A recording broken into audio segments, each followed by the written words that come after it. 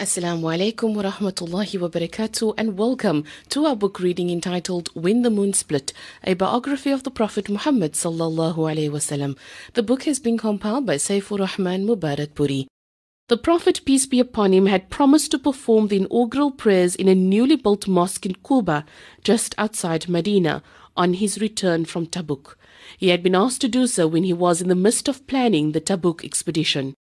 When the Prophet, peace be upon him, reached Dhu Awan, just a day's journey from Quba, Jibril visited him and revealed that the mosque had been built by the hypocrites. The mosque was to serve as a meeting place for the hypocrites where they could plot their various subversive activities to weaken Islam. By having the Prophet, peace be upon him, pray there, they hoped to legitimize their gatherings. Thus, forewarned of the threat to the Muslim nation from a mosque built on subversion rather than on piety, the Prophet, peace be upon him, immediately sent men to Quba to demolish it. Wearily but high-spirited, the Muslim army approached Medina at last. The Prophet, peace be upon him, upon seeing the city in the distance, pointed to the familiar landmarks and said, "This is Taba, and that is Uhud, the mountain that loves me and that I, in return, love." When the people of Medina heard that the Prophet, peace be upon him, was approaching, the women and children rushed out of their homes in welcome, singing that they had sung nearly 10 years ago when they came to them, seeking a new home. "The full moon has risen from amongst us, Thaniyat al-Wada.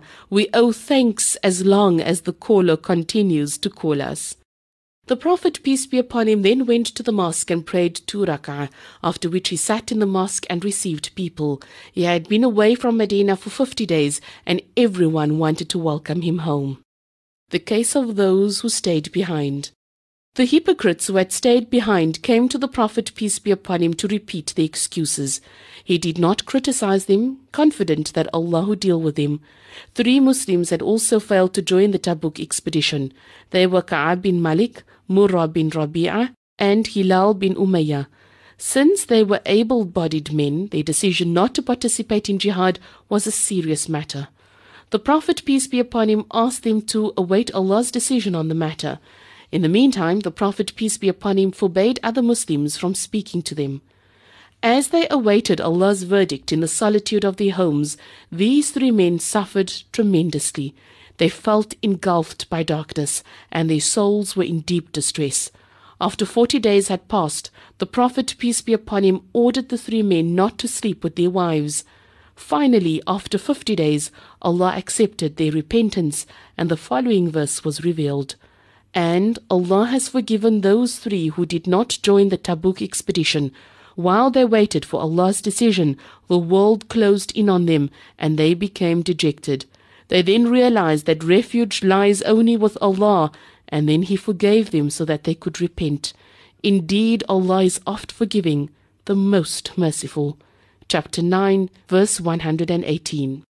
This verse was received with great celebration. The world opened up again for the 3 men who had been shunted by their fellow Muslims. Everyone congratulated the men, and they gave charity to show their thankfulness. Other verses were revealed concerning the hypocrites and their show of faith. The verses described them and others like them as being diseased in their hearts, and although they were shown signs once or twice yearly, they did not repent, nor did they even contemplate the meaning of the signs. The Prophet, peace be upon him, mourns 3 deaths. In Rajab, the 9th after Hijrah, the month of the Prophet's return from Tabuk, Ashuma bin Abjar, the king of Abyssinia, passed away. He had given the Muslims refuge when they were weak and oppressed by the Meccan pagans. Later, when he recognized that Islam was a continuation of the teachings of Ibrahim, Musa and Isa alayhis salam, he embraced Islam. Although he was not buried in Medina, the Prophet, peace be upon him, offered funeral prayers for him when he received the news. Then in Sha'ban of the same year, the Prophet's daughter Kulthum radiallahu anha also died. The Prophet, peace be upon him, led her funeral prayer and buried her in the graveyard at Medina, Baqi. Deeply saddened at her death, the Prophet recognized the grief of her bereaved husband Uthman radiallahu anh and said to him, "If I had a 3rd daughter, I would have given her to you in marriage." A couple of months later in Dhul Qa'dah, Abdullah bin Ubay died. Ever merciful, the Prophet, peace be upon him, prayed for his forgiveness and even led the funeral prayer. Umar radiallahu anh asked the Prophet sallallahu alaihi wasallam not to lead the prayer for the dead leader of the hypocrites, but the Prophet, peace be upon him, would not be dissuaded.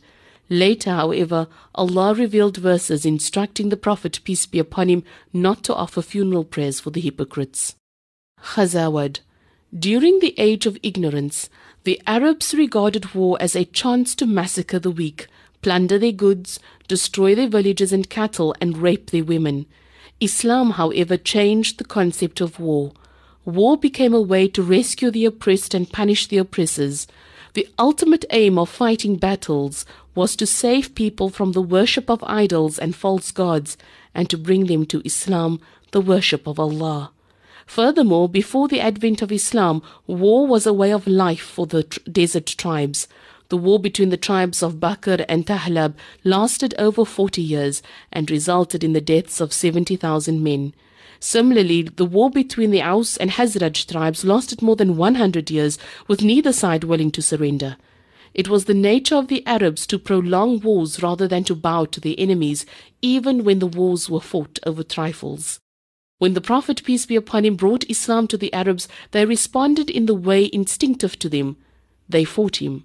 Nevertheless, the Prophet, peace be upon him, first set out to conquer their hearts before resorting to the sword. In all the battles that the Prophet fought, the total number of people who died, Muslims, pagans, Jews and Christians combined, were about 1,000. Moreover, these battles spanned no more than 8 years. In this short span, with so little bloodshed, the Prophet, peace be upon him, brought almost the entire Arabian Peninsula under his sway. Many historians inaccurately attribute the Prophet's success to mere military prowess. When we consider how fond the Arabs were of fighting and how willing they were to sacrifice thousands of their men, no matter how insignificant the cause, we realize that the Prophet, peace be upon him, had weapons greater than the sword. And that's where we leave our book reading for today. We're reading from the book When the Moon Split, a biography of the Prophet Muhammad sallallahu alaihi wasallam. The book has been compiled by Safiur-Rahman Mubarakpuri. Assalamu alaikum wa rahmatullahi wa barakatuh.